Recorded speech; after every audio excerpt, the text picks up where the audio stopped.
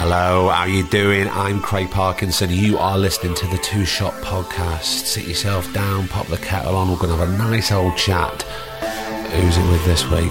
I'm going to tell you right now.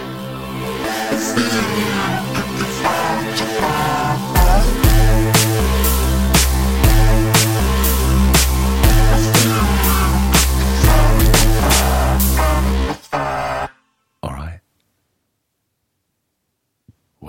What do you mean you don't remember? It's me. Oh, come on, give over. It hasn't been that long. It's a podcast. We do a podcast. We meet here every Thursday, remember? And we have the conversation. The Two Shot Podcast. Oh, come on. You do. Over 100 episodes we've done. Come on, we've been through it all together. That's the routine. We meet here on a Thursday. We have the conversation. I ask you how you are. Well, I don't know. What can I do to jog your memory? Give me a second. Let me have a think.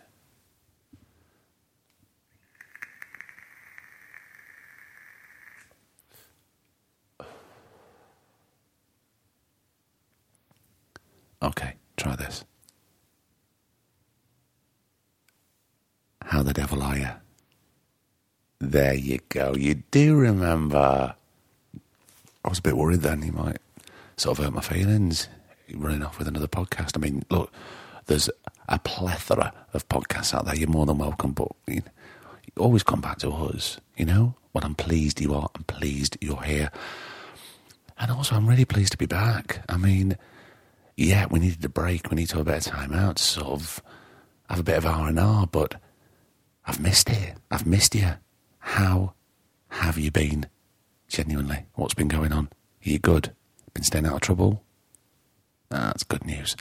Well, look, we are counting down to the end of the year. And I can honestly tell you, the next 4 weeks of episodes that are in the bank, that are recorded, that are being edited as I talk this intro through, are quite exceptional. Really incredible people.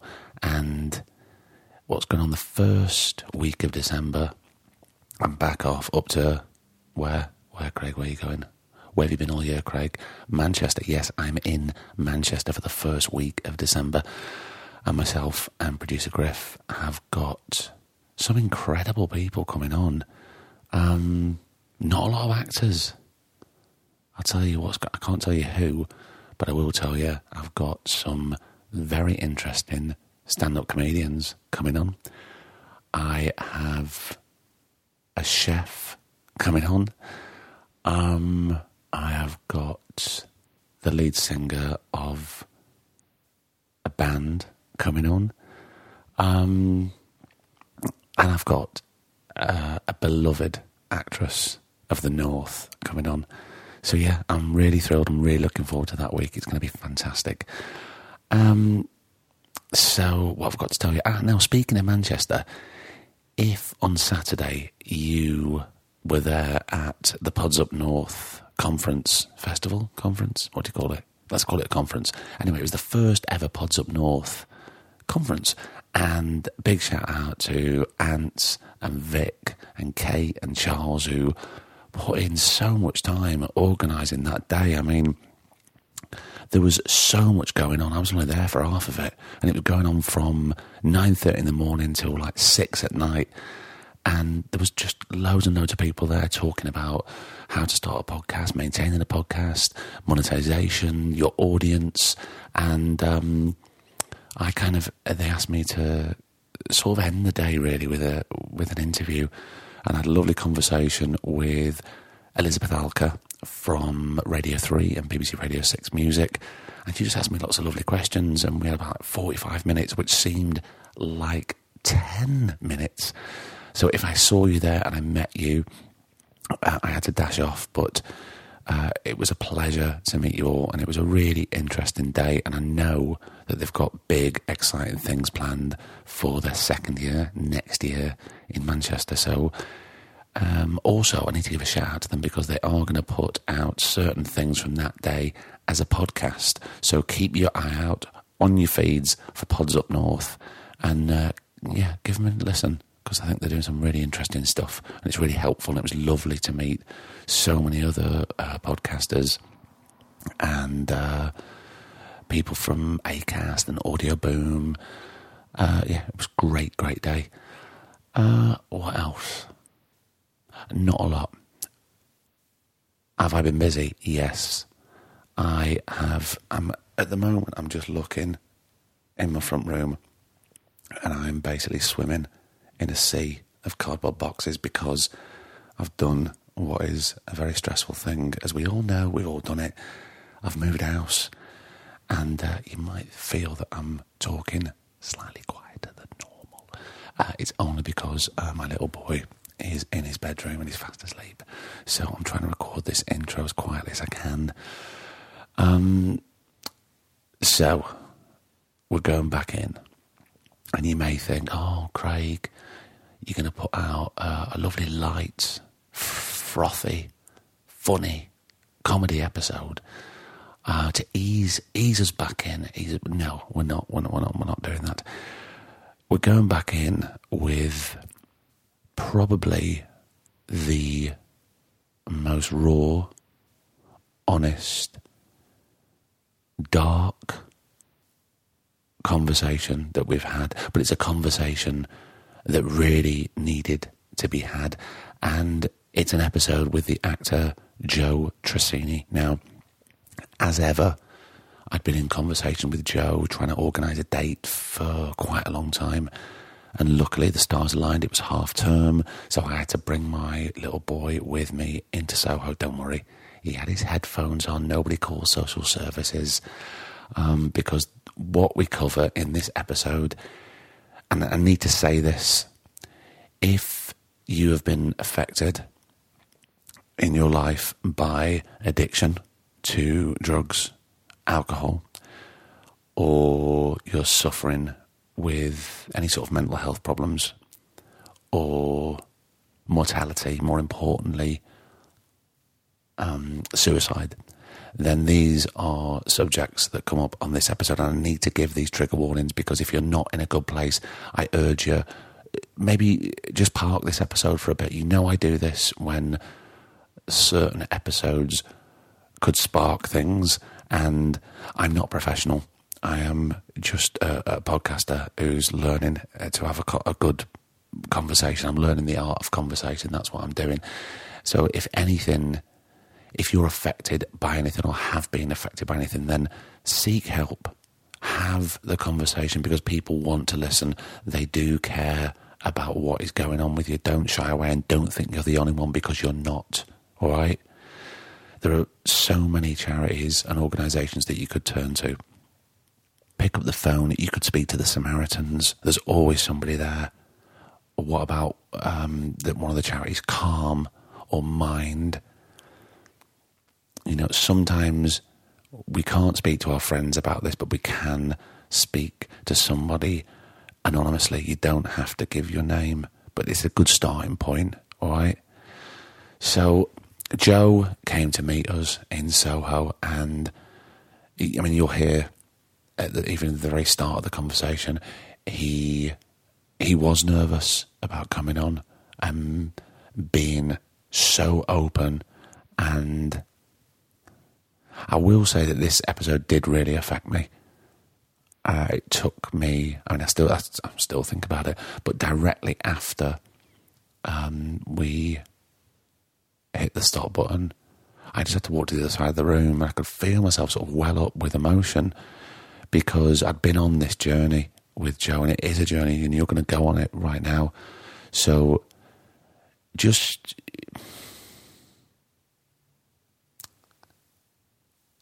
I don't know what to say. Just strap in. If you're feeling strong, then you should listen to this. But it really doesn't pull any punches. I have to say that. there. We deal with very, very dark issues, but it is all this young man's life of what happened, and it's important that we have this conversation. And I know that he wanted to talk about it, otherwise he definitely wouldn't have come on. And you'll hear me during the episode. I'm constantly making sure that he's okay with where we're going and what we're talking about and the barriers that we're breaking down. Okay, well, we should get into this, shouldn't we? Look, I'm sorry for sort of wanging on there. I just needed to really think about what I was saying before this episode starts, because it's very important that you understand where it's coming from, all right? Okay, and you do, don't you? Of course you do. Anyway, I'm so pleased you're back, and I'm so pleased we're back. Let's do this. This is episode 105 of the Two Shot Podcast. It's a very brutal and raw, honest conversation with the fantastic and very beautiful Joe Tracini. Enjoy. I'll see you at the end. Have you stopped? 6 years. How many did you smoke when you were on them? I would say a good 20. Yeah. Do you miss it? No. It's this, isn't it? Not at all. If I didn't have this, I'd be knackered. Yeah, I mean, it's just a nice... gets you through. Yeah. Especially, if you're working But I don't see a lot of people smoking nowadays, really. No, I don't. I think it's getting through to the people. It's a good 11 years it's been since the ban came in, isn't it? Is it that Yeah, long? must be. My mum still smokes, and I do, sometimes look at her and think, why are you doing that? Were you a heavy Just smoker? not worth it. Oh, God, yeah. Yeah, I was a heavy everything. Yeah. But I'd never ever wanted to stop cigarettes, so I was fine with it. I thought, yeah, it's not. I enjoyed smoking. Did it not affect your chest and things like that? 'Cause I know it's like if I was at the gym and I was running or doing something, I would go, I feel very tight. I don't like it. I never physically exerted enough for that to be an issue. So that was quite a nice... It didn't bother me too much. Yeah. Because, it was just... I enjoyed the break of my own as well. It was just a good way of getting out of conversations. If I was someone that I didn't particularly want to be, just, go for a fag. Yeah. I was smoking alone for the majority of my time doing anything. It is a good get-out clause now, isn't it? Yeah.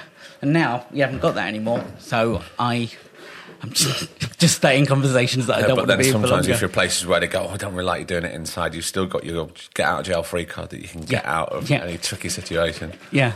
Are you good in situations like that? In social situations? It depends what day it is. Where you are in that day? I can't network. Oh, shite. Sorry, mate. Thank you. I can't network to save my life. I can't any sort of business career chat. I can't. I've never ever been able to do them. So I don't like them. I don't. Which are the very specific things, though, aren't they? Yeah.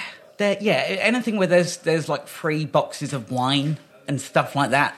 I hate it. I don't like it at all. I'll always go from the beginning of a party and then get off after about 45 minutes, then leave it until later, and then just sort of be surrounded by sweaty people that I don't know or like. And they're kind of worse for wear as well, which is not conducive. Yeah, and it always kicks in about 90 minutes in. You get to that point where if people were sober and then they saw you there, nobody cares. But then you get to a point of drunkenness that they're not going to register when it was that I was there or anything. Yeah. So it's just one of them things that you see. It depends who you're with and why. But I try and stay out of it as much as possible. So we've got a lot to talk about, really, haven't we? Yeah. Was that hot coffee? That was hot. It was a lot. I commit to it. Just for those listening, Joe just took a big slurp of his double espresso. I think it was a bit too hot for his little throat. It was. I'm not going to say anything witty. It's just, I burnt myself. Look, I'm nervous. Are you nervous? I'm nervous. I am. Well, you're not alone. Everybody... The funny thing is, I was talking to somebody the other day about coming on here and about nerves. They're either nervous, like now, where you are when we're just kind of starting, or they feel fine, and then it's after we stop recording, they go, what did I say? Yeah. And then they're nervous again. a few days before it's going to go out. Yeah. I mean, I hadn't really considered it being. So I hadn't thought about it. I suppose when it would. That's all. That's the only thing I can do to control anything at this point is tell you that I'm nervous. That's all I can do. And then it doesn't necessarily make the nerves go away, but when I haven't got an answer to something, I just tell you, and then I'm not on my own. Well, that's all right, because it's just all about honesty and kind of getting it all out there. Yeah. And the one thing I admired about you is that you do seem to put it all out there, and it is very honest. Thanks, in what mate. you do. And it's admirable. Thank you. And it obviously helps you. Oh, absolutely. It definitely helps me. I think I stopped myself talking about it publicly for a long time because I knew that I would. I knew that I was doing it for the wrong reasons. So I wasn't necessarily moving myself further along in my life. So I was like, oh well, now's the time to do a blog. Yeah, but I stopped myself for a long time, just knowing that it was a responsibility to take on. I can't, I mean, I'm mental. I'm quite open about the fact that I'm mental. I would not come to me for advice about shopping, let alone life things. And I know that there's a responsibility that comes with talking about things publicly. And because it's going to affect other people. That's it. And people who are just listening now, I don't want them to think, and I know you're not, using the word mental in a frivolous manner at all. You are generally saying that you do have the mental health problems. Absolutely, yeah. And it's quite a specific one that you do have that does... What is the name of it again? So the personality disorder I've got is called emotionally unstable personality disorder. And it's sometimes known as BPD, which is borderline personality disorder. Which is, I describe it as it's a pound shop bipolar because it does most of the same stuff, just some of it's a bit shitter. And right. So it's one of those things that it took me a long time to get diagnosed with it. And then even when I was like, yeah, okay. But I still have to take responsibility, because there are a lot of really dick moves that I've done in my life. And I'm sure like 95% of them I wouldn't have necessarily done if it wasn't for having that thing in my brain.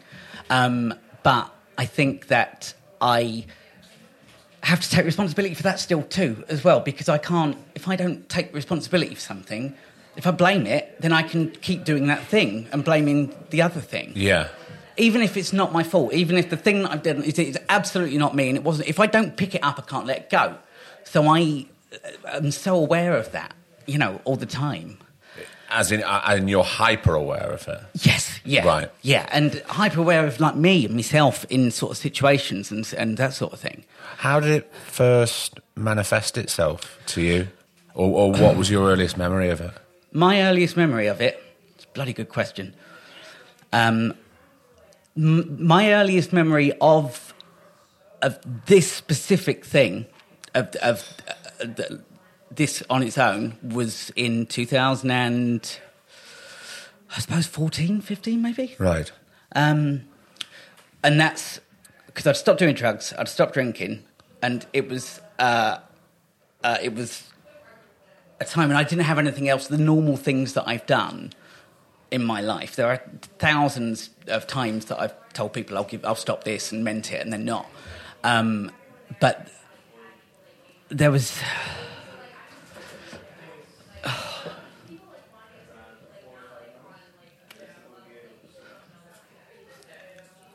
I'm just taking time here because I'm letting you think and pause, and I don't want you to feel under any pressure. And there's no rush because we've got all the time in the world that we can to talk about this. Thank you. Thank you. And indeed, if there's certain things that you don't want to talk about, we don't have to go down that avenue at all. No, do you know what I mean? I do. I do, and I really appreciate it. I think it's important that people know that. Yeah, because everybody who's, and over 100 of these episodes I've done. And the one thing that I do pride myself on is that I want people to know that they are under no pressure and it is a total safe space to talk about anything, Absolutely. And I know that we're going to be talking about things that are difficult not only to vocalise but also for people to hear, because they may connect with things that they hadn't thought about before, you know? Yeah. And I think that's Yeah. vital and important. Yeah, I really appreciate that. Thank Okay. you. I mean, I try. Yeah, thank you, mate. I mean, I wouldn't be here if I didn't. There's not, you know, I wouldn't. No, I know. completely trust you. I trust the show and all of that.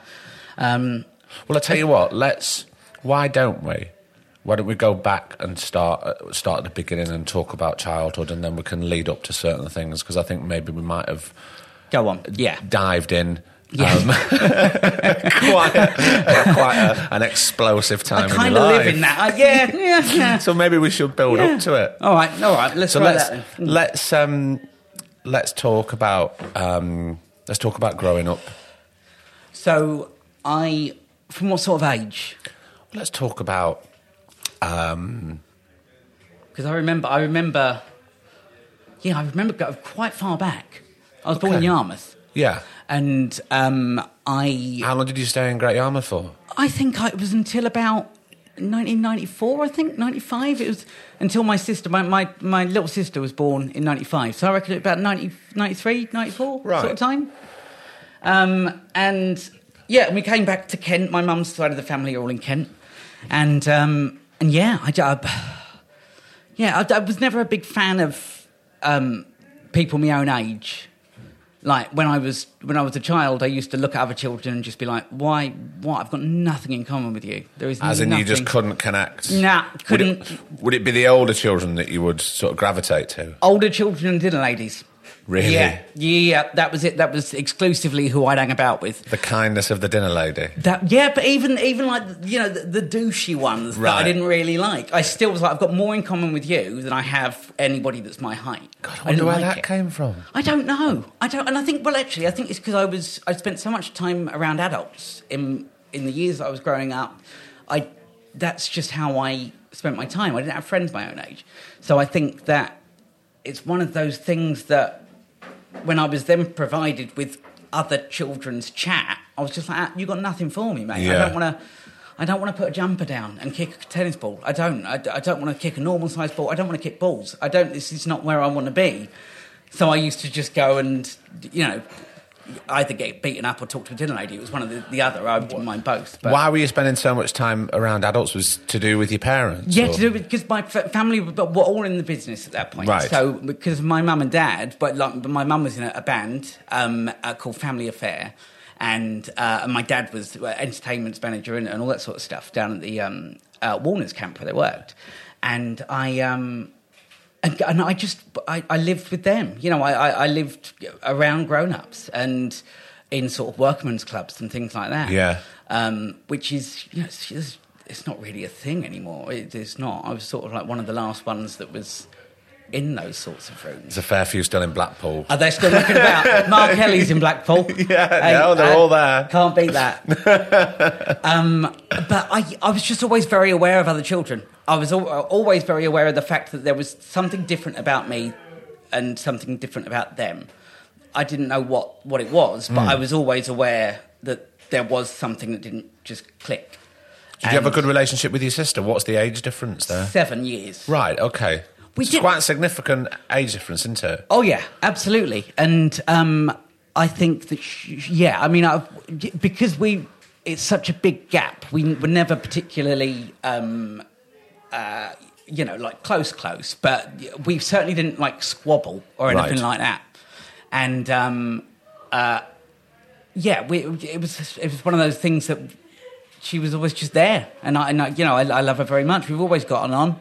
I think it's difficult for me as we go forward, like in life and stuff. I can't really pull the big brother thing on boyfriends and stuff like that. It's not, when you've spent X amount of years off your nut, as I have, I can't really have a say on whether Ben comes round or not. It's not a problem. I have to stay out of that. I don't think I'm going to take advice from you, Yeah. Joe. Come on. I think it's quite well documented.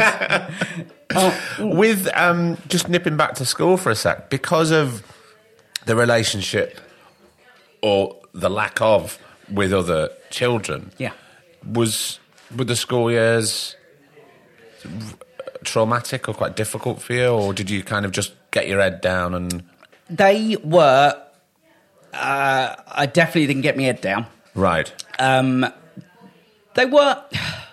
Now, this is why I'm nervous. I'm nervous because in my constant, like, brain...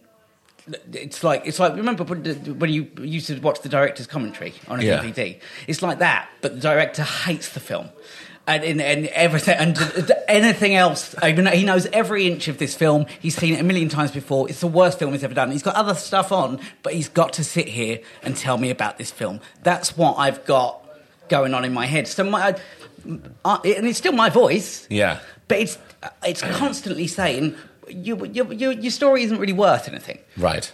Which I understand its point. I disagree, but it's because I intentionally don't put myself in situations like this because of that negativity. Because of that, yeah. Because he's going no. Nobody cares. So to actually be here, it's quite difficult for him to have any sort of argument because I'm here. Yeah, it's too late now. And the thing is, it's just me and you. Yeah, we don't need to think about anything else. We're remaining our eye contact together. We're talking, and it's just two people having a conversation. Yeah. So. Yeah. Whatever help I can be to turn that volume down of that voice, you let me know if there's anything I can do and we'll work towards that. Thank you. School was traumatic. It's a good word for it. It was traumatic. And I spent a very long time excusing it for being something that it wasn't. In what way? Just in the way of it being kind of okay, everybody gets this and that, and sort of, again, my rationalising it, rationalising things that happened, how other kids, were. And I think that I spent an awful lot of time making excuses for it just to myself. That I was constant. I was a pathological liar. I can't remember a time when I didn't lie. In my life, as early back as I can remember lying about everything, always. Through what? Through shame, or I don't know where the lying would come from. I think it started from a feeling of being unremarkable. I never felt like I was anything that deserved to be on a shelf, So because I never felt that I, as a person, was remarkable enough, I tried to learn how to do remarkable things, or at least to tell remarkable tales. That's it. At least say things, and and I forget. Even now, sometimes I'll remember a lie that I told once, and I was like, oh God. We're skipping forward a bit, but when I was at college, I invented my mum and dad getting a divorce in my head, and I told everyone. And my mum and dad broke up, and then they hadn't really, but I told everybody at college that mum and dad had broken up. About 2 years later, they did break up, but I'd already dealt with it. Right. So I was like, this is fine, yeah, not a problem. And I'd never given it that much thought until I was just at that point in my life, and I went, okay, yeah. But I then eradicated the fact that I'd lied about it. Right. And it's a really odd one to bring up, that because immediately, me telling you that I can't remember a time when I didn't lie, immediately puts everything that I'm going to say from this point onwards at risk. It's one of those odd ones that you keep quiet about it, then but I tell you, and then it's, well, yeah, but are you lying? That's the only way that I can get around it now, is by saying it. It's by, which again, it's a difficult one to weigh up. Yeah. But that's the only way that I stopped doing it. I can't excuse it. Does it still come out now, the lies? About things? About in day-to-day life? Honestly, every now and then one comes out. Do you catch yourself on with it and go... Yep, every time. Very rarely. It's normally if I'm with sort of families or stuff, a lot of the sort of presenting that I do, if I'm with sort of extended groups of people. Oddly, with schools, around children a lot as well. I'll be telling a story and then I'll just invent somebody that was there. That's the thing. I used to lie about really pointless stuff. So I never lied big ones, but I'd just lie just so it felt real enough. So I'd explain, that I got beaten up when I was 10, and I got locked in a skip for 3.5 hours. That did happen. But then I would lie about something that happened when I got out of the skip, like that Richard Barclay came over and tried to strangle me with my scarf and then threw me back in. There's no need for that extra bit of a lie. Right. But it's almost like a dog weeing on a lamppost. Even things that have happened to me as a child, I've just got to lie a little bit on the top, just so that's mine now.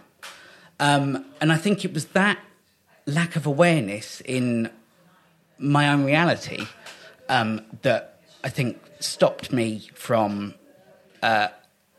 evolving normally. So the core of it would actually be, there would be some sort of truth in there, and then the dramatics would come on top so you could retain it and make it your own story. Yeah, absolutely. Right. Yeah. And then even to the point where now, as I, get into, I'm in my 30s now, and trying to, not be as much of a dick as I've been and do stuff differently, to the point where I look back and I just think, God, that was so pointless. Why did you spend so much time? Because now, some things I even have to doubt myself about, did that happen? Did you do that? And, there are stories that I don't tell because I don't think I'll be believed. If you're a liar, you think everybody else lies as much as you do. So, inherently, my brain works like a liar, so it knows not to trust people. It's very, adept at different situations. Does it still work like that? So it still tries to. It's like... Yeah, the blueprint of my brain essentially absolutely breaks everything down like that. It doesn't. It's very detached emotionally, and it still works in categories of people and what I can tell this group of people and what I can tell that group. So it still is mapped out like that, but it's to the point that I don't know sometimes if something was true or not, and if something was true, more often than not, I don't tell the story because I think whoever I'm going to tell it to doesn't believe me. So I sort of talk myself out of conversations as much as I have them.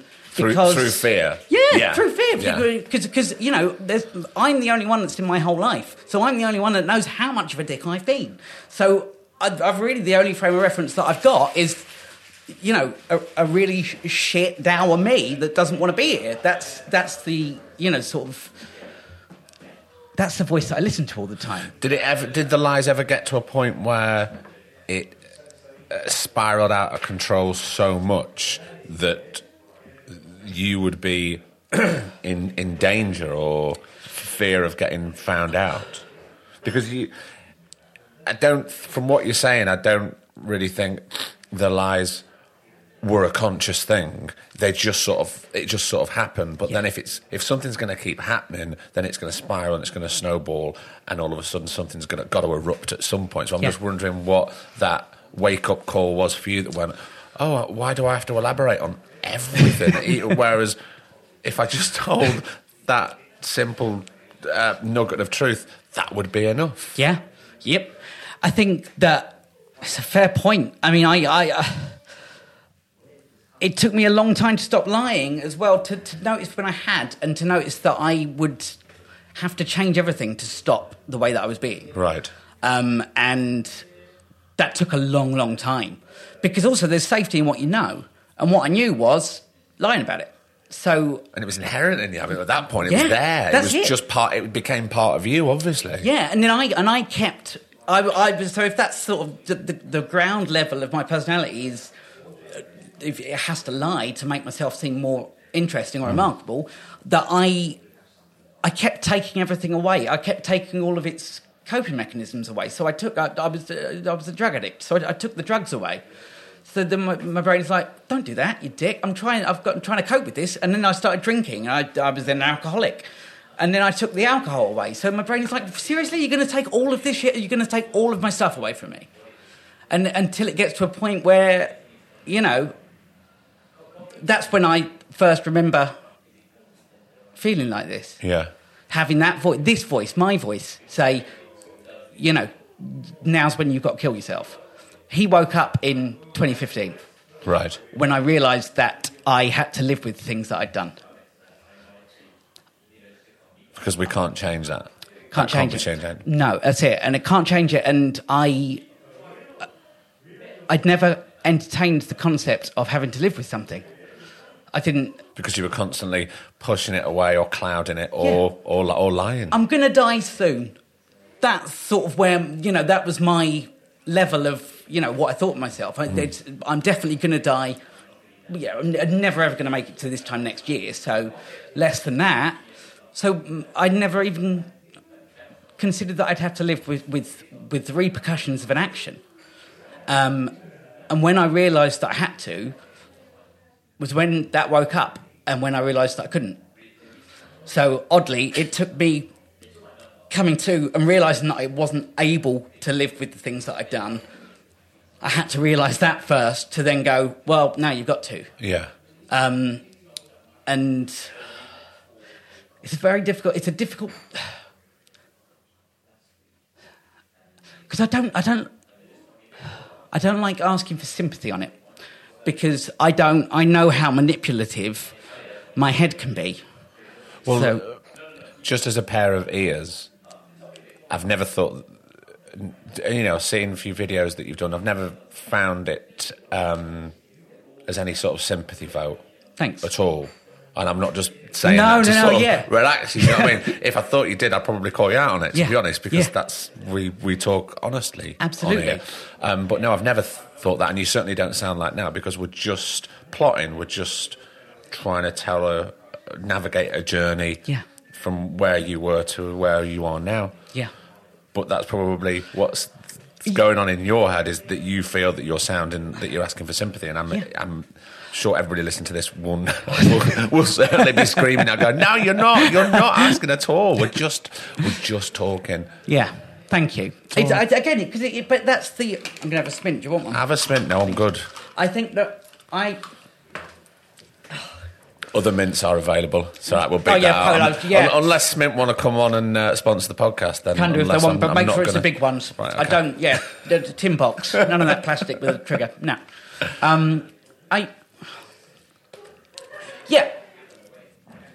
it's because I know I've got to take responsibility for myself, and because I don't necessarily put myself in these situations very often,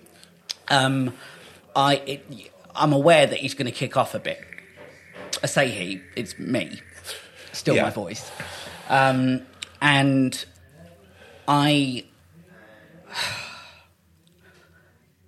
these things, that he's only got control over me if the person that I'm talking to doesn't know that this is happening. Yeah. So if I tell you, he can't do nothing. For the amount of time that I am with you now and leave... He can't do anything. I can't do anything. I can't hurt myself because I'm talking to you about it. And that's the only way, really, that I see that I can get through. It doesn't mean that I'm defined by it. I'm very, very good at talking about other people. I'm a good listener. I like listening to people. And I'm aware that listening to people is the best way to stop people talking to you. So if I listen to you and I ask about you, then I can keep you away from me. Right. So it's not common that I enter a situation on the back foot because I have to. That's always my go-to, is lying and talk about them, not you. And I can normally do the second one without the first and without people noticing. And this is part of self-preservation, though. Absolutely. Yeah, absolutely. It's safety of what you know, even if what you know hurts you. Yeah. It's a survival mechanism. It's worked up until this point. So why am I going to change it? Why am I going to change it? There's no need to. But that's why it's one thing doing it on the internet, talking about this stuff. And it's something that I'm aware of when I do it, is how difficult it is. But in the sort of 19 months, 20 months that I've been doing the videos and stuff online about it, it kind of works on the same wavelength as trolls.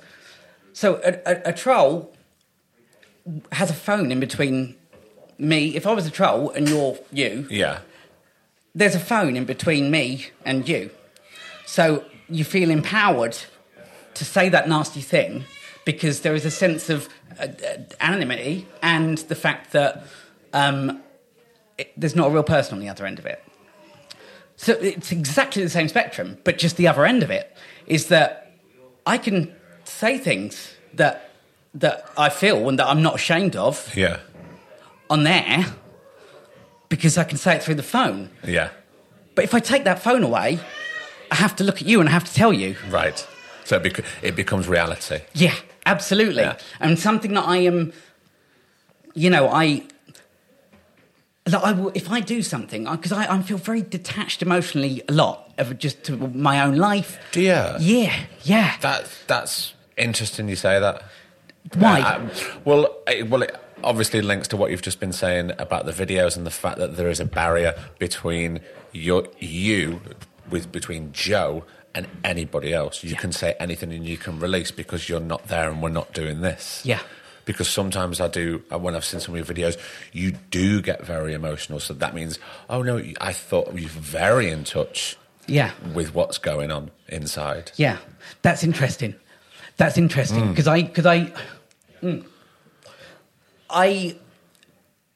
I do them, I don't write them, and I just keep trying. And I'll spend an hour maybe.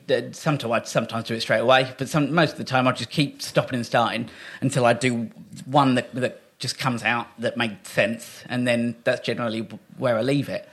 But I will watch or read if I've done something. I will watch it over and over again to watch me be emotional about something. And because I watch myself doing it because I can't feel it. As soon as I've done it, I've got no frame of reference. I always show, if I do any video, I show my mum first. There's only one that she's ever said no. And I can't remember why that was, but I always show her first. And you obviously take her advice. Yeah, I will always, always. I wouldn't have asked for it if I didn't want to. And she, more often than not, says, yes, it's fine. Difficult for my mum, for my whole family, that when I'm doing this publicly as well is something else that, you undertake is that, is the family, that don't necessarily see me all the time. There's an awful lot that's happened to me that they didn't really know about. Of course. So that's, again, something that you sort of keep in check as time goes on. And also, we've also got to remember that that they're of a different generation that would not necessarily think it the done thing to be talking about any sort of mental health problems or the fact that, I've broken my arm, we can talk about that. But if something else is broken, we don't really talk about that, we'll shut away because it's only the people down the road that have those problems and they're not to do with us and that is not what's going on in our house. And you hear it more and more. Yeah. I think certainly over the years, certainly over the last 4 to 5 years, people have come out and spoken about these problems. Yeah. And it's opened the door for other people to do that. Yeah. Well, absolutely. I think that, especially with, the online being how it is now, I have a very lucky experience with people online that touch wood. I've not had any bad sort of trolling or any of that. I don't get that, which is like majority of it is people being very nice. But I also, because I don't rush into saying something. I don't sort of filter what I've got to say. No. But I also am very careful to personalise anything that is something that you could form an opinion on. Everybody's got an opinion, but particularly over things you can't see. That's the problem with the mental health, the whole umbrella, is because you can't see it. So if you can't see something, you can argue about it. There's an argument that it might not be there if you can't see it. Of course. So if it ever touches onto that sort of thing, I will make sure that I say something about me and I'll tell the truth about me. Because if I make it about me, you can't say anything. You can't have an opinion because that's something I did. That's something I take. But that's what you always do. It always comes back to you. You're not. It's not. I've never thought that you're preaching in any way. You're just saying this is what's happened to me. This is how it's affected me. And if I've done this, then I'm pretty sure you could do it too. Yeah. So therefore, you're dead right. It can't. Yeah, if it's all about you, then it can't. Nothing negative can really come back in because they've got no say because that part belongs to you. I totally agree. Yeah, and you have to. I don't enter into arguments, and I completely get it, and I understand why people do, but like I can't. I can barely live with like the days where I've just done things fine and I've been okay. So if I was to go into an argument about something, that's not somewhere an environment that I would be okay in. So I just stay out of it because it's not something that I feel I've got anything to offer. But I think you shield yourself very well by the way that you talk. Thanks. And again, I think that comes down to I don't think it does. It does come down to self-preservation. It has to be. Yeah, you know? Yeah, absolutely. Joe, let's go back to school around that time. Yeah. And I was thinking before, and I didn't want to interrupt you, because I wanted to listen to you. I was wondering how your dad's fame affected how your school life journey was and how you were because of that. Yeah. And I don't say that I blame my dad for being at the height of his fame at that certain time, because that's no, I know what you mean. I don't mean that, but I mean, things like that do have an effect on children. Yeah, it's not. They're not. It's not coincidental, right? No, I completely. It's definitely a thing. It's also something that I can only look at retrospectively. I didn't know at the time, of course, because it just was. Yeah, that was it, and it's not something that I ever considered until I was older. I'm just wondering how, we were talking about the core of the truth and the lies being layered on top. I wonder if that manifested itself because of anything to do with your dad. Yeah. Do you know what I mean? I know exactly what you mean. Absolutely. I'm not sure if I'm clutching at straws. No, but you're right as well. And also what you're doing is you're second-guessing what my brain does, and you're absolutely spot on in that, which is it invalidates whatever I've got to say, because my opinion doesn't matter, which is not true. So I appreciate you getting both of those things right. Because it was a thing, absolutely. And I think that kids have a lot of power when you're in a playground. Oh yeah, they have a lot. And again, particularly because I didn't know that I was the way that I was. It just was my normal, so I didn't know anything else. Dad was just like a plumber, but he just plumbed in front of people. It's not. Yeah. Is plumbed a verb? Well, we're having it now. It's fine. And it's only something that I look back on more recently in the past 10 years, and gone, actually, that was because it did affect me. It did affect the school environment. I can't remember being bullied because of Dad. I don't think I ever got that. That was never.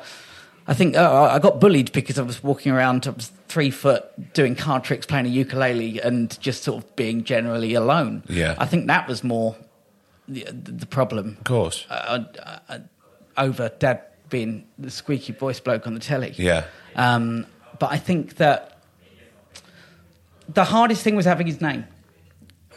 Oh, and you did at the time? Yeah, I still do. I still do. Okay. I still do. I've changed my surname, not properly, just on stuff. But I think that is for work reasons. For work reasons, yeah, and for personal reasons as well. I think it's an odd one to give somebody a name that's already taken. It's an odd thing. I don't know. I don't know where that sort of mentality comes from necessarily. Well, it's funny because, we're all individuals. Yeah, yeah. And then you're being given somebody else's name. Well, surely that belongs to you. And I think that it depends. It's how much you want to read into something. I never, when I was younger, that's not something that came out. And also, it's an Italian thing. It's like from my for men... Italy. My granddad was Grandad Joe. Got power. My family can't think of names. It's just, it's not a thing. And I don't know why that is. But that was hard. That was hard being that age, I think. Yeah. Having a name that wasn't mine. Because if you say anything about Dad, you're saying it to me. And like, where does Dad start and where do I stop? Exactly, yeah. And given the kind of child that I was, which was one, absolutely adored my dad. I absolutely adored him. It wasn't anywhere that he wasn't, and sort of my life was essentially time that I wanted to spend with my dad, linked up by other stuff when he was away. Sure. That's kind of how me growing up looked at it. And I think that I used to film myself constantly. I used to film myself doing shows and things like that. And I did that for years. And I'm so pleased YouTube wasn't a thing. Christ. What doing like magic and things like that? Yeah, magic. Yeah, but I just spent... There's only pictures of me in a school uniform or in a three-piece suit. I used to come home when I was about 8 and I'd dress in a three-piece suit. I'd film myself for 3 hours. I'd watch it back for 3 hours. I'd go to sleep. I'd wake up, go to school, come back and do it again. And I've still got all of it. And, some of it is really quite depressing. But if you do, again, what we were saying is I look at my childhood like that and the amount of time that I spent alone, and it's a thing that my behaviour when I was an adult is a mirror image of what I was doing when I was a child. Yeah. It's exactly the same. I'm alone in front of a TV without anybody to talk to. That's what it makes sense when you look at it. Yeah. If we look at that timeline, yeah. Definitely. Yeah. I just literally, when I got to 16, it shifted a little bit, and then it makes sense. Again, I've got to take responsibility for that. But yeah, it was having somebody else's name over anything else that I think was the problem more. It just in me sort of living with it. So when was the conscious decision to change that? To change my name? Yeah. Was it would have been around, must have been 2000, 2001. Okay. That sort of time. So I was a magician then. I was a professional magician, had been for a while. I think I was 10. I was 10 when I started doing the magic and children's parties and stuff like that. And was this going to be a career route for you, the magician, or was this just something for the time and money? I think it was because that's all I was going to do. I was always going to go into some sort of entertaining, and it was just that was where I'd sort of found what I enjoyed doing, was doing the magic. And I did. I came. Again, it's a one-man show. Yeah, that is it. Absolutely. Things haven't really changed up until this point, have they? No, they don't. And that's the thing. It's like they really don't. I'm still the same. I'm wherever I stopped putting the effort, it is still where I am. So I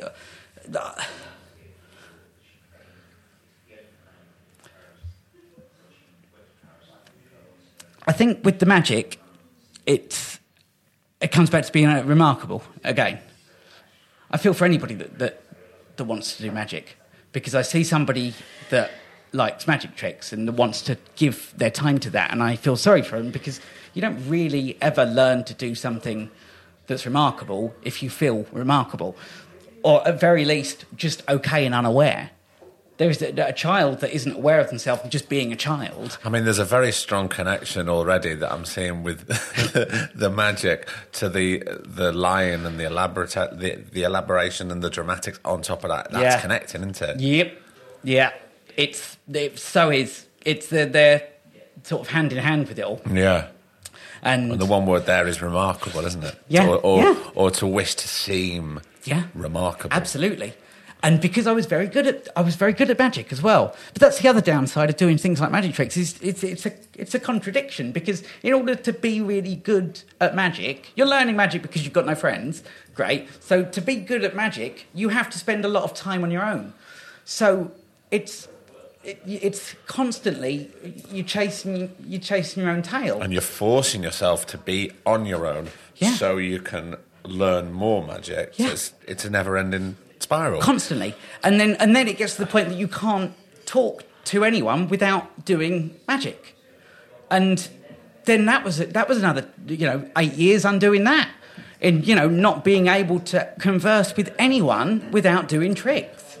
And these are things, that I've blocked out. I don't really, go back to them. I don't think about them that much. Well, you're doing all right now. There's no cards or rabbits on the table so far. So thanks, mate. We've come a long way so far. I had to. It did take a while though, because I used to like pack things. I had decks of cards and all this. It took a very, very long time. I was going to say, well, it sounds like it was a crutch. Yeah, it was an in. Absolutely. Oh God, yeah.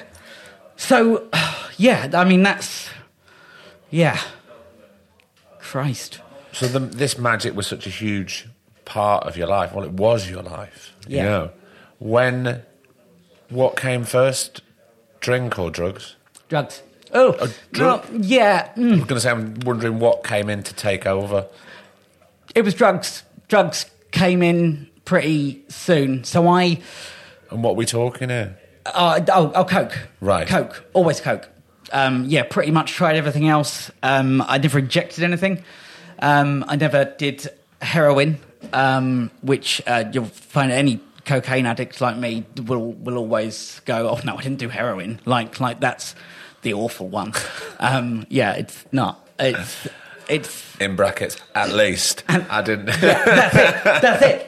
I've never met a cocaine addict that doesn't do that. There is this like hierarchy thing where we're sort of like hands off. Go, no, I've not done that. They're all shit. It was the drugs that came in properly first. But I went to school when I was 16. I moved to London. I went to college and I went to Italia Conti, and I'd been on my own. So it's the first time I'd ever been around people my own age, at an age where I was capable of doing, well, anything really. I'd always lived at home, and I was a tiny little adult. And you've got to learn this new social interaction with people of my own age. Yeah, how do you do that? Yeah. So I obviously student, so it was drinking, and so that's the first time that I'd found that. I think that was normal though. It was sort of 18 months of just normal teenager drinking, which obviously gave you this fake sort of newfound confidence. Absolutely, yeah. I think it did at the time. I actually look back at it and I see it as one of the first and only times that I've ever not been particularly self-aware, and not in a negative way either. I always remember my childhood to now and all this stuff. I'm very, very hyper-aware, and I kind of look at that brief period of time sort of in a nice way, I suppose, where I gave myself a bit of a break, I think, without knowing it. God, that's so interesting that you say that, because that's the first time that you've said enjoy, or I look back at that with any sort of fond memory. That hasn't come up so that's far interesting. at all. Yeah, I've never thought of it that much. I've never thought of it. It just pinged out to me. That's all. Yeah. It's purely just an observation. That's a fair point, because I've also never said that. I've never explained it like that. So there we are, Italia Conti. Yep. And what was the purpose to be going there?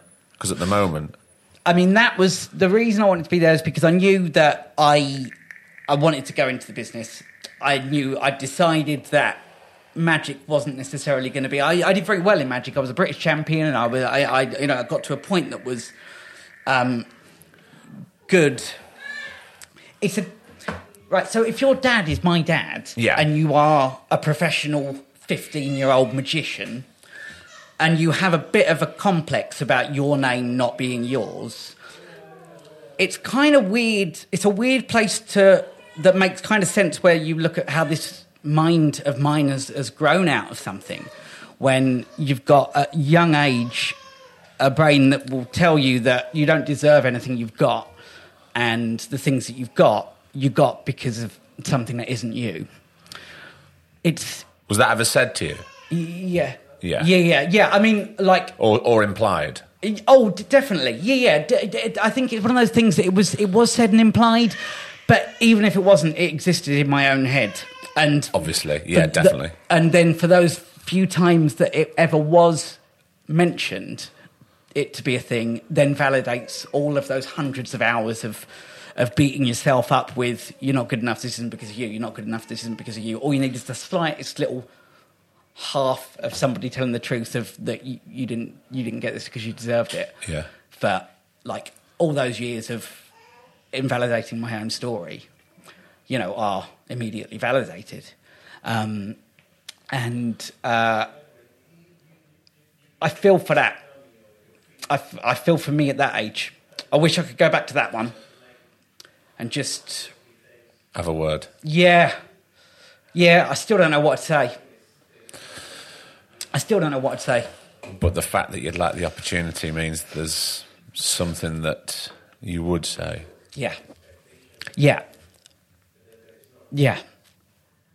you ever read The Big Issue? No. Sometimes you should read The Big Issue. It's quite interesting. Yeah. Well, it is interesting. And they do an article in there, and I think it's called, and I'm sure somebody will be shouting if I get this wrong now, but I think it's called A Letter to My 15 or 16-year-old self. Yeah. And they that's exactly what they do. Yeah. It's very cathartic. Yeah. To read. You should give it a read. It's really interesting. I think that... Or maybe The Big Issue should get in contact with you, and you could do that and write down a big letter of what you should say. Wouldn't that be interesting? I'm not half. I mean, the sort of...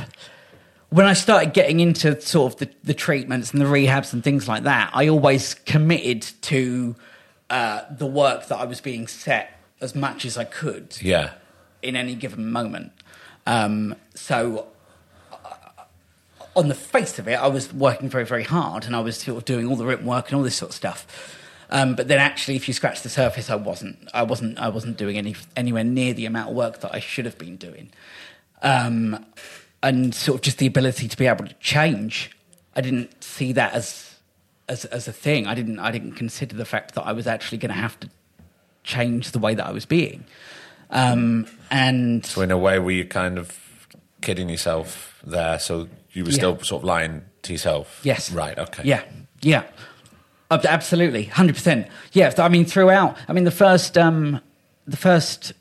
rehab that I went to, I just came out of at the end, and I was like, well, that's my problem is drugs. So at least I can still drink. And I opened a bottle of Moe that first night that I got out, and I was back on coke within 3 weeks. But I immediately became an alcoholic from the moment that I just started drinking, because I'd stopped drinking for quite a lot over the years, because I realised I could do like a litre of Southern Comfort and it wouldn't touch the sides. So really, that much? Yeah. Oh god, yeah. Oh god, yeah. That was so. When I was doing coke, from when I was like 17, 18, when I first started, I tried it once. And then... was this at Italia Conti when you tried it? Or? Towards the arse end of that. Right. Yeah. And I did that very quickly. I started doing, like 3 grams a night. I do like a large amount on my own. And then I think in March 2007, I was when I first got moved away from London on a job. I moved to Leeds, and immediately then... 3 out of 7 nights, I'd do at least 5 grams a night and just be awake. And that was kind of my default amount for a long time. From that time in Leeds. How do you function on such... Because the human body needs rest and needs sleep, and I know I had a terrible night's sleep last night because I was in bed with... that 8-year-old over there. That sounds terrible. That's my son. We're going down a very dark road here. It's all right. It's all right. It's definitely my fault. We'll beat that out. I appreciate that. But I had a terrible night's sleep. I was kind of tossing and turning all night, and I woke up this morning going, I've got to do work today, and I've got to engage, and I've got to be with people, and because this means so much to me, I need to fucking really focus. Yeah. So I'm terrible on little amounts of sleep. Yeah. It sounds like you're having hardly any sleep there, and plus you're working. Yeah, and that was something that I was very, very fortunate that I was always working, and that I've had very few times when I've not been. But a big reason I think for me being able to survive like that for a long time is because people didn't necessarily know about what I was going through. You do But you didn't at this point, did you? No. You didn't know what was going on upstairs? No, didn't know what was going up. Also didn't know that I had a drug problem or any of that. I didn't know. And I also thought that nobody else knew as well. So I thought I was just getting away with it and nobody knew that there was a problem. They obviously did, though, didn't they? Yeah, because you get down it like that and, you find out that the people that you were with when they were talking to each other was like, oh, yeah, well, he's going to die soon. And when you first find out, you think, why did you not tell me? Well, because I wasn't working on a plane of, being particularly approachable. I was not a nice person, I don't think. I think I was still very polite, and I didn't eat much, I didn't sleep, but I was still nice. I remember people's names, and that again, I suppose, but that's a survival mechanism because I'm hyper aware. Yeah, and to function with no anything in me was just how I didn't know anything else. I always did that. I can't look at anything, any work, anything I filmed from 2007 to 2012. I hadn't slept the night before, so there are a whole series of things that I shot that I had not slept before, and I think because it had been a secret. That I'd never, even if people knew about it, it was something that I didn't converse with people about. I think that's why it went on for longer than it might not have done. If I'd have been quite open with people about it. And it wasn't until sort of that last year, in 2012, when it finally started to come out, and I was doing it in front of people more, and it was sort of as ever with these things that the walls around me just started to crumble, and sort of reality as it was. Well, something had to give, surely. Yeah. I mean, did it escalate from there to get to that peak? Were you sort of using it in the daytime while you were working, or...? I was never using it in the daytime. Right. I was never using it in the daytime, but what I did do was I would start using when I finished work. Okay. So early in the evening? Early in the evening, or if I finished midday, 12:30. But that's the way I rationalised it in my head was... Well, I finished work, so... Yeah. That's it. And if I look back on it, I look at me and I'm like that. Well, that's what you're doing. You're filling the time. You're just trying to go, okay, I've got something to do at 8:00. It's now 12 midday. So I've got that amount of hours to get through and then I can go. And oddly, I do something that makes me have to spend all of that time with me. But I did it and that just got worse. Yeah. It got worse and worse and worse. So at its peak, what happened when you reached there and you said that the walls were crumbling in? You were obviously being very open with people about doing it in front of people. Yeah. Yeah, I mean, that was, one of those things that I was doing it in front of people and, people had sort of seen... I had some wonderful friends and I still have them now. And again, one of those things when I'm in that place where I'm looking at myself and if I'm being hard on me, I'm very lucky that I've had people that have stuck by me, and even at those times there was obviously good in there that other people saw because they wanted to help it. But I think that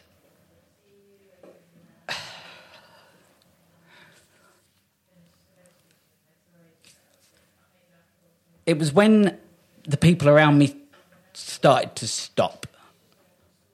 I'd be around people. We stayed up for 6 weeks or something, and then they stopped, and they all were like, "No, we're going to continue with our normal days and eat with and our stuff." lives." Yeah, that's it. Yeah, talk to my family. And it was then when I realised that I couldn't. It was that sort of time that I was like, ew, it's an issue. Lots of things happened in succession, in the fact that, I'd also met, my first sort of, drug dealers that were high-end drug dealers, and that sort of, it's, when I started being able to contact people at all hours of the day and night, so availability was never an issue for you. It got to that stage. Yeah, it got to that stage where it was fine. I could, pick up, anywhere. I didn't even have to leave really, because of just the amount of drugs that I would get,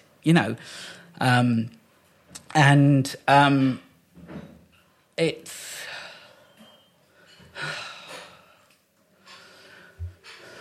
I was going to say I feel sorry for him, but I didn't mean that. I don't feel sorry for that me then at that age. I remember being very scared. I remember noticing that I was becoming physically unwell.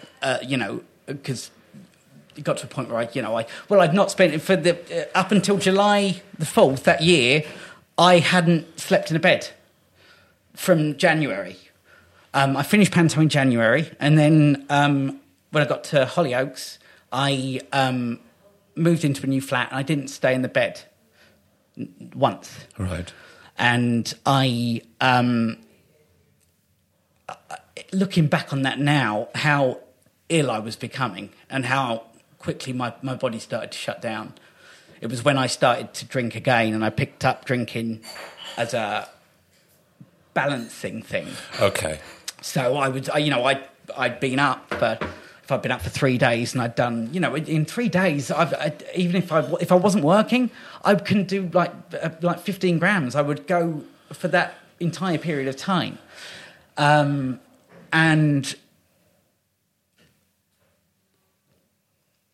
now to look back at how ill I was and how lucky I was that I actually went to get some help at that point. And was this your choice? Was this somebody who helped you get help? It was It was my choice to go. It was at the time. It's my flatmate Emmett. Me and Emmett lived together, and he tried before. Anybody that has sort of experienced being with an addict, living with one, helping one, not helping one. I can't imagine how difficult it is, because I'm me, but I've never lived with it. I've never ever lived with it. And there is this really odd, awful thing that just because somebody's in pain and struggling, but there's only so much you can do as a friend or family member that's with somebody that isn't in control of an addiction. And also they need to listen as well, obviously. And Absolutely. I don't know how open you were to listening at that time. Oh, God, no, I wasn't. Not at all. No, not at all. As far as I'm aware. Anyway, no, I don't remember. No, God, no. Christ, even now, I'm not good at listening. But I think that... I think you're doing all right, actually. I really appreciate that. Thanks, mate. I think that, they can suggest it, but you have to wait until it comes from me. Yeah, of course. I was at a point there where my family had all, started to learn that there was a problem. They didn't know what it was, but they... But you'd hid that from them? I'd hid it from them, yeah. So they knew... It happened a few times sort of in the lead up to that they'd known I'd taken drugs and that sort of stuff. And they knew there was a problem, but they didn't really know the depths of it. And... I was going through a period where I was just... I knew I was dying. And absolutely knew I was dying. Which was not too much of an issue for me. I wasn't bothered. I was not suicidal at that point. I don't remember being suicidal at that point in my life before. When I first went into treatment, I wasn't. Certainly consciously, anyway. Yeah, certainly not. Absolutely, yeah, because I was literally dying, and I think I knew that. That I just didn't have. It wasn't a worry for me because I'm. Yeah. I'm here. Look, I can't even begin to think about how blurred the lines were. So how can you have any sort of rational thought? Yeah. I don't know. Yeah, that's it. It's a really... Yeah. I don't know how much rational thought I ever had or did. I don't know. And I think that if you are an addict or any of these things, or these personality sort of things,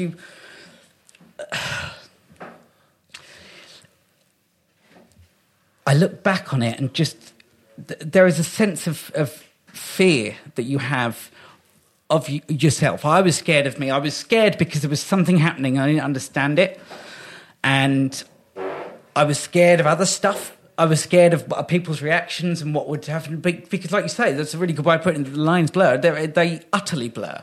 And I knew something was wrong, but I wasn't looking at the problem. I was trying to find something that was my problem that wasn't the £1,500 a day cocaine habit that I had. And, it was...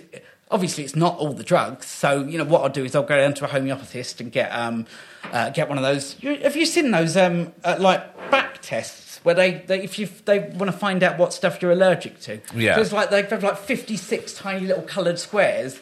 They put little things, they stick it on your back for 3 days, and then you take that off. Oh, yeah, okay, so you're allergic to these spices and don't have that and this.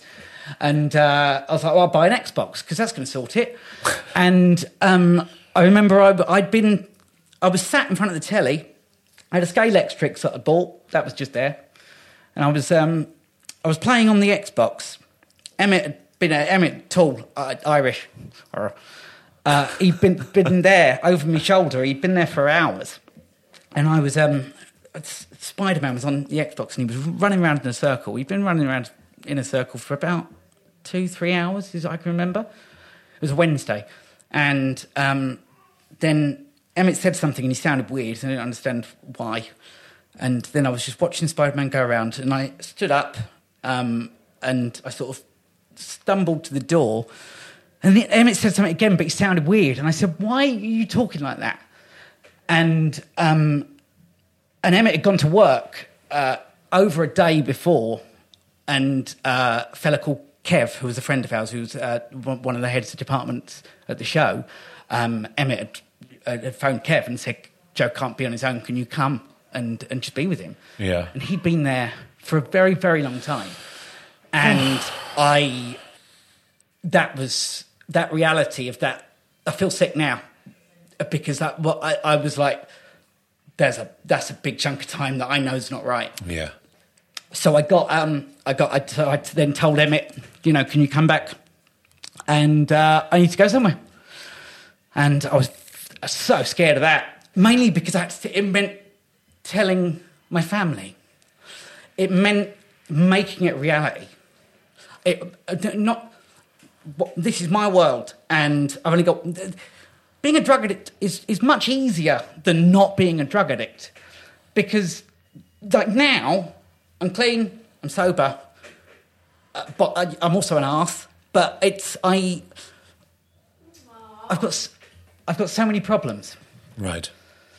When you're a drug addict, they all sort of fade away. Oh, yeah. That's it. You've got one. Yeah. It's drugs, and it's like problem 1A: getting drugs, running out of drugs, waiting for drugs. That's it. It's just always drugs. Because you completely just put reality to one side and just mainly focus, 100% just focus on that. Yeah, that's it. That's my only problem. And then when you're down that road, I didn't care. I didn't care that I didn't care. It was on the 4th of July that I went to treatment, and that was a Wednesday, and they said I would have died by the Friday. Because my body had started to shut down. Yeah. I hadn't slept. I hadn't eaten. I lived on Milky Ways. I was 5.5 stone. Jesus. And I slept for 4 nights and days when I got there. And I've got. Funny enough, I brought it.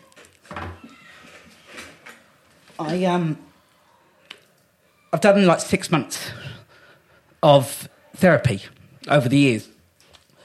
I have a case at home that I have of all of the written work that I do, and the reason I brought it is because I know that I knew that I wouldn't say that this was a thing if I didn't bring it. Yeah, I was saying earlier about that, I have to counteract living with the fact that I'm a liar.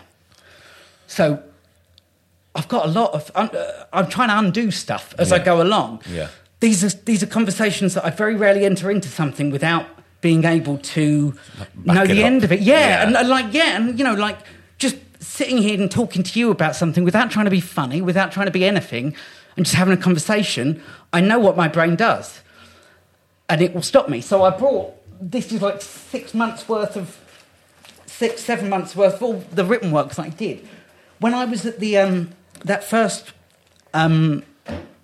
first rehab, I, alongside all of the written work, I kept this diary for myself, and it is like a sort of like a comedy jaunt down my first time in rehab. Yeah, it's one of the saddest things to read that and to remember it as well as I do, and just to how much of a chance I didn't have. You know, I was writing this as like some sort of weird comedy novel for people, and there was just no way that I was ever going to come out being any better than I was when I went in. All I learned in that time was more ways that I could destroy myself and do it better. Right. And I'm lucky I've got all of this stuff, because without it, I'd be able to change my own narrative. Yeah, of course you would. But even though I don't sit and I don't read it, I don't go through it. I've not read that in a long time. But I've got it there. It's stuff. Well, it's real. It's security. Proof. That's proof that I was here. I did something. Yeah. I did. This is the stuff that I did. Because the older I get, the more life I live, the more disconnected to what I've done I become. So now, at this point in my life, when I am being more open and talking about it, I'm less connected with my past than I've ever been. I'm less connected with everything. Are you finding it difficult? Because what I can see and what people won't be able to see at home is the more we delve into certainly the much darker times, physically, you're sat in front of me and you get more and more uneasy as we start to discuss. So I hope we're not going not in the slightest. No, down certain places you don't want to go. You can just tell me I don't want to talk about that. Yeah, Craig, that's totally fine. Absolutely, but I can see it physically because you're right there. Yeah, and this would be what my mum and my family, they see in me a lot of the time. I can't feel that I'm moving much. Right. And two, I'm aware that it's because I'm not thinking about this being anything other than me and you sitting here talking. Well, good. Because normally in the world, I don't get like this. This is my family worry when I'm like this, because it's, it means that I'm thinking about something that's not particularly nice, to think about. But I'm okay. Are you okay? really, and I appreciate it. Thank you. So after that, that was the first stint of treatment. Yeah. After sleeping for that extremely long stretch of time, but obviously in the grand scheme of things, not that so much, because we should have gone to bed a long time ago. Absolutely, Was that it for the drugs? No. Right. No, you came out of there. Came out of there beginning of August, went back to filming straight away. Over the years, the places that I've worked with, the people that have been sort of working on the shows that I was on, I was never, ever anything other than 100% supported by anybody I've ever worked with, particularly from a production point of view. I was just helped at every turn by people. There was never, ever somebody that didn't go above and beyond to help me in the best way that they could. Which is incredible.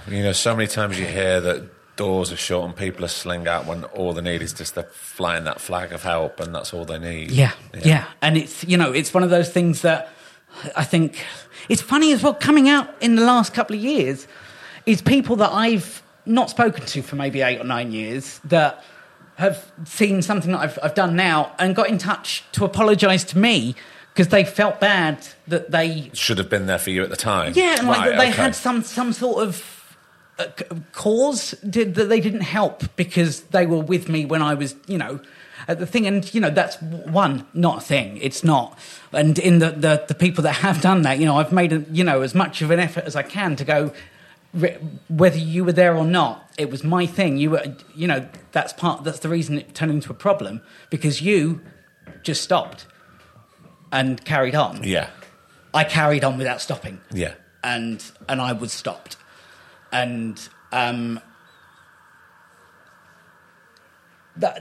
had another 3 months of drugs after I came out of that first rehab. How soon was it before you sort of less than a month? Less than a month before you picked up the phone again? Yeah. Right. Yeah, and... what was the need there? Was it because it was still there within you, or... Yeah, Did something happen that you went, I've got to... No, I hadn't done any work on myself. I mean, I'd worked hard and I'd done all the writing and, I'd done all that stuff. But no, it was not...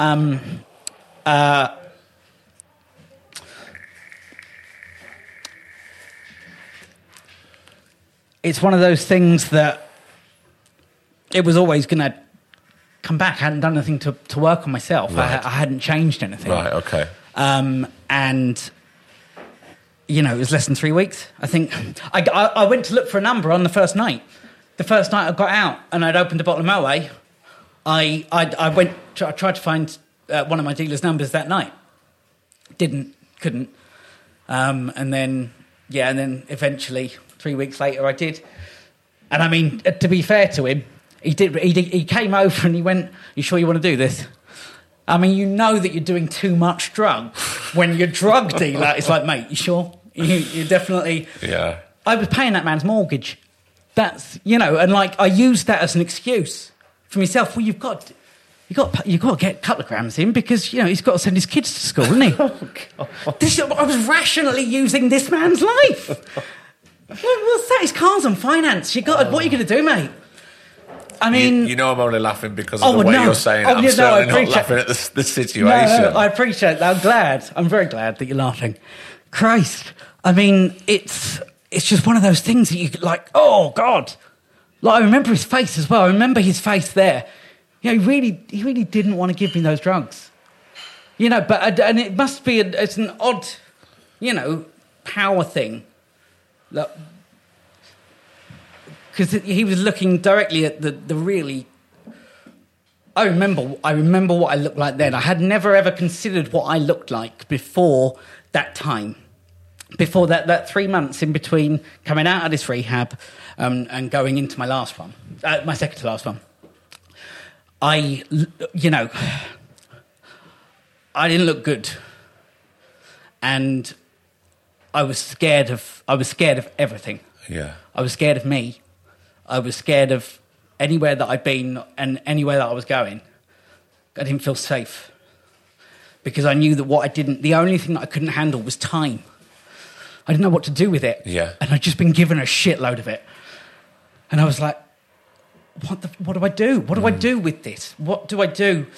Why I think that anybody that is living with drugs or being suicidal or any of those things is really all you know is a survival instinct in you of being okay.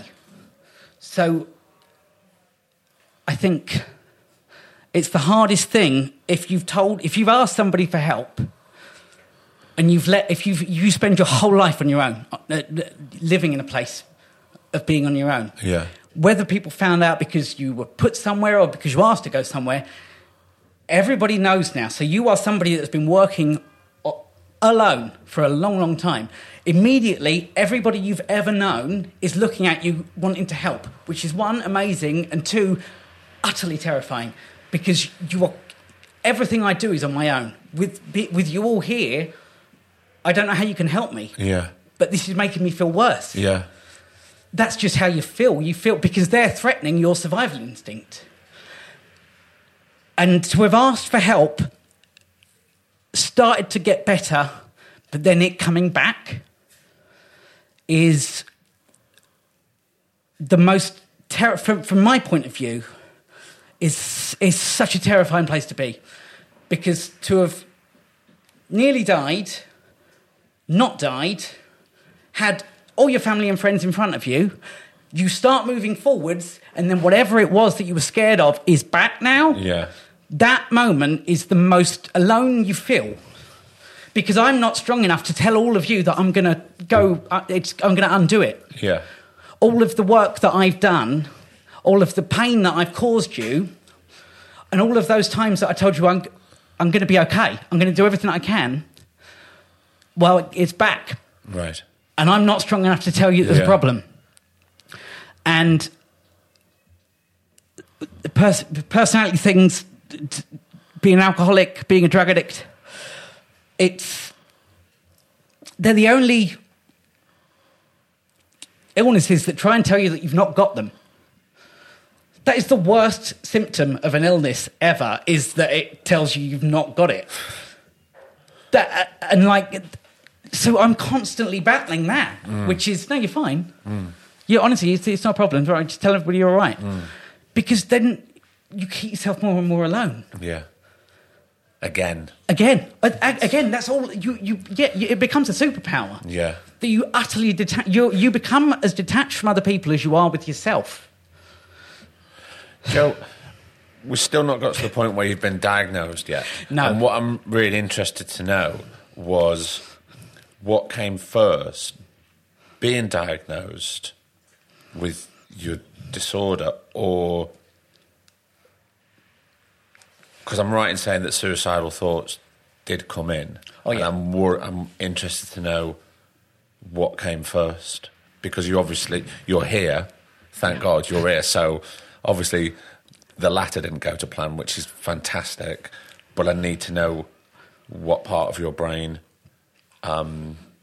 kicked in and went. Kicked in at that point. Suicide came up in the 3 months between the first rehab and the second. So I came out of that first one in August 2012, and then I went back in to a different one in November, middle of November. I don't remember those 3 months as a period of longer than, I don't know, maybe 10 days. I don't really remember it. I know I was being shifted from between up north, where I was filming, and down south with my family.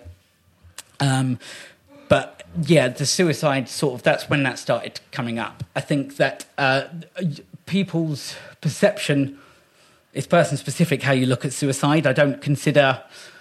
I never tried to die. I don't, I probably, on the majority of people's kill yourself spectrum, I maybe had 5 things that people might class as attempts. I personally don't deal with a lot of them as attempted suicides, because I didn't try. If I take the overdose and I've already phoned 999 and then I swallow and phone, that to me is not... I'm not attempting suicide, because I've immediately asked for help. The closest that I came was when I did climb onto the other side of the bridge, which I did. That was the last night that I used, and the only time that I ever, out of all of them, the only time that I looked at as I could have done it then. So out of all of the other sort of times that I did, this is looking at your eyes as well. That I forget how big a deal it is to say that I climbed over onto the wrong side of a bridge.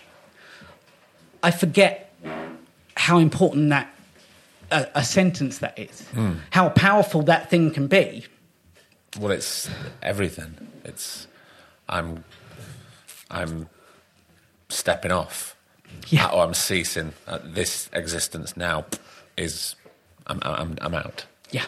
And to go from taking a load of pills, swallowing, and then calling, or vice versa, whichever way. Yeah. Which is a huge cry for help. This is a real thing. So how close were you, do you think? Oh, if I hadn't have gotten off when I did, I would have done it. Right. I have gone through various stages of being angry at myself for not doing it. Nobody beats themselves up more than I beat myself up at that point in my life. One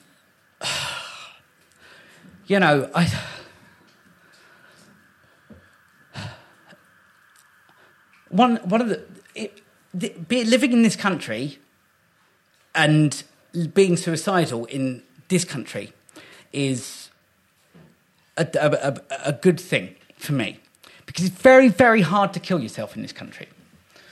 And it's one of those things that you got to really put the effort in. If you need to do this and it's what you're going to do, there's no and in. You've got to put some effort in. There's some stuff you've got to do. That isn't necessarily the case around the world. It can be a much more split-second decision in other countries than it can here. So I am very lucky that I live with these things in this country, because if I was somewhere else, I wouldn't be here. And it wouldn't be that I had done it because on a suicidal night like that. It would be like on a Tuesday afternoon because Morrison's didn't have the right ham. It's that kind of ridiculous sort of decision that I would have taken, and done it on a random day. So I'm lucky that I'm here. I say that without really meaning it, because it implies that I feel fortunate to be me, which I don't. But I'm just telling you my internal. That's what the guy goes in. He goes, "That's not a good thing." Well, thank you, Dick. I've spent enough time with you now to understand where you're going from. I appreciate that. Yeah. It's very, very... it's the loneliest place I've ever been is that time after you've asked for help and it's come back and you know that you've got one or two things to do, which is ask for help and let everybody down, or don't and let everybody down. Because that's how it feels. It feels like there is no upside. If you are a friend or family of me, I have to let you down now, because it's back. So you have all been rooting for me. You've probably, yes, that's great, we're all going forwards. I have to tell you that the feeling has come back. I don't want to do that. I don't want to tell you, because look at how happy you are.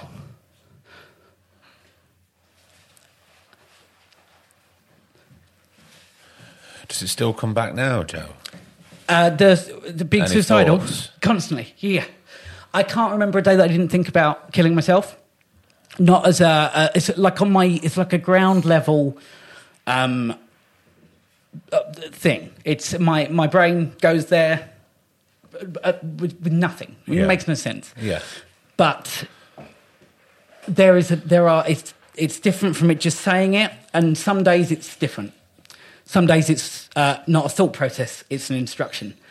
And it's those days that I have to go, okay, you got to put in a little bit more effort now, because I can tell the difference. But it's funny, because I wanted to just sort of round things up and talk about day-to-day living, and when things are peaking and they're very, very difficult, how does your mind work within a day? If you get up in the morning, and we all get up in the morning, sometimes we go, I'm really not up for today. I'm not up for it. But you just know, if I'm not having a great day, and it's a completely different spectrum to obviously the deep, deep discussion of what we're talking about now. I just go, well, look, I've just got to get through this day, and then tomorrow will figure itself out. We'll deal with tomorrow as and when it comes. But right now, I've just got a lot of stuff that I need to deal with on this day. Yes. What do you do in that? How does your mind work from where you're coming from? The way that I deal with it, and I look at it, is on those days, whatever it is. I mean, if my brain telling me to kill myself and me being suicidal are different things. Being suicidal is a mindset. It's not an event. It's just a way of my brain converses with me, using it as a like bartering chip. Like, kill yourself now or not? It sort of comes in with that first, and then when I go no, it then shows me the middle of all the other stuff that I could pick. But I think that I am aware that I don't pick thinking about killing myself. I can, responsibility-wise, I can, just divvy it up a little bit more. I didn't pick that. There are some things that I did do intentionally that I struggle to live with, but just me being open about that helps me, get through the day. Because, like you say, some days you do wake up and go, oh, I don't want to be me today. Because I'm sick of me. I'm everywhere. Everywhere I go, I'm there again. I'm like, why? Like, just like a day when I'm not. That's really, and it's why it's why it's something that I've waited to do. And talking about it publicly is something that I knew I had to wait until the right time, because I know how inconsistent my head is. I know how my head doesn't need an excuse. Yeah.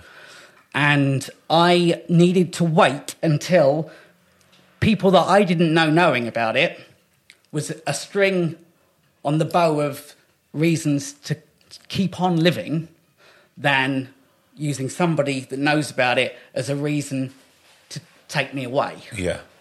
So I know now that there is a whole list of things that are positives because I've spoken about it in public. And they're things that I didn't have before. Yeah. And I look at that as a positive in a that I'm not on my own with it. Of course. But also that that then comes the other way around, which is I'm on Twitter. I don't do both sides of it necessarily. It doesn't mean that I'm not okay. I'm not a risk. I'm not. But I understand, though, it's all anybody ever wants is to be seen. That's all I ever want. Is I want people I want you to feel like you saw me, whoever you are, whoever's there. And I think that it's important to me when I do talk about it that if somebody takes time to watch it and then talks to me, that I talk to them. I can't help them, but I can go, hi. Are you okay? So I'm sorry you feel like it, whatever. Again, I can't help. But if I can't do all of that, I don't talk about it that day. I don't go online and do that thing that I was talking about. Yeah. If I don't feel like I can respond to people, that sounds like do you know what I'm on about? I know exactly what you mean. Yeah, of course. I want them to understand me. And that's... it's never what I heard. I never heard somebody say what I had. I'd never ever heard that. And that's why, I did it, because I need to do it for me. I'm not trying to help anybody else with my story. No. I'm not. It's not. I wish I didn't have my story. I wish it wasn't a story. But I'm not. I don't do it because I want to help other people with my journey that I've been on. It's not.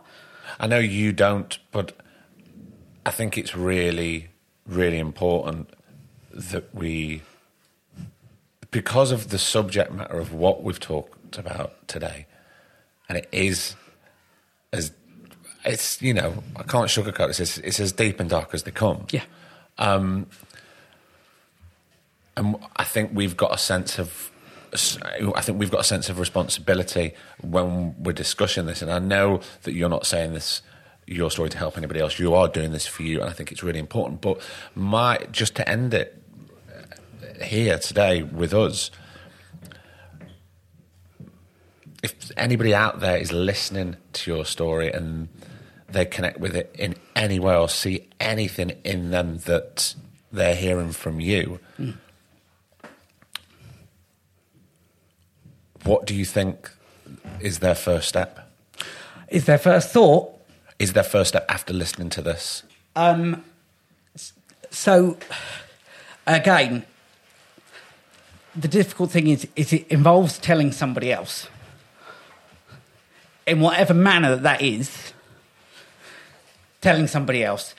Something that I still don't hear ever is anybody bringing up that what I just said about everybody being in your world after being alone with something for so long, everybody being with you, looking at you, wanting to help. Yeah. How alone you feel when it comes back.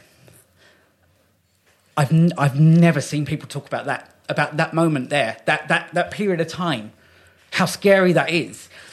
I do know of a lot of people that have been in that period of time. Sure. And, you know, obviously what you hear from a lot of families and friends of people that have taken their own lives is that we thought they were all right.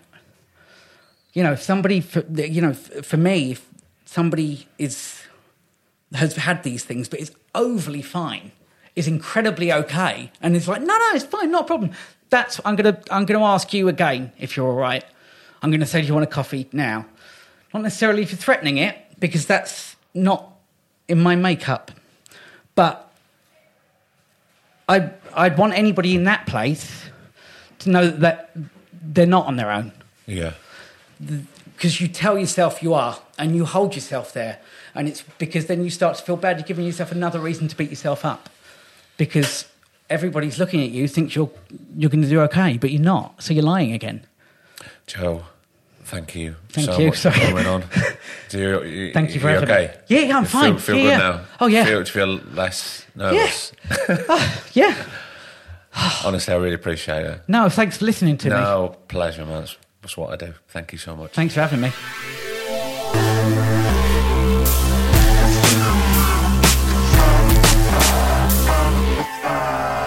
And another episode is done. Are you all right? Yeah. Yeah, I know.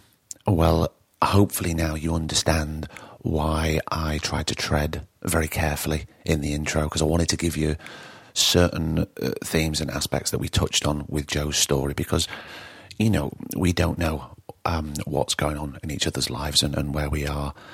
And look, if you have been affected, I just need to reiterate this, if you have been affected by any of those aspects or themes in Joe's story, then I urge you to do speak to a professional, speak to the Samaritans, speak to somebody at Calm or Mind, and do seek help. Okay? Just remember you're not alone. So that is all from me for this week. I want to thank you for coming back and downloading and being here with us. It's great to have you back. And also a huge thank you to Joe for coming on and bearing his soul the way he did. You know, I was there with him, and I'm sure you can hear in his voice sometimes it's not easy for him to go back over those dark times, but he did. And I'm really grateful that he did. So until next week, I've been Craig Parkinson, he's been producer Griff, and this has been the Two Shot Podcast. Take care of yourself, stay safe, stay sound. The Two Shot Podcast is presented by me, Craig Parkinson, recorded and produced by Thomas Griffin for Splicing Block. Our brilliant music is courtesy of Then Thickens. Cheers.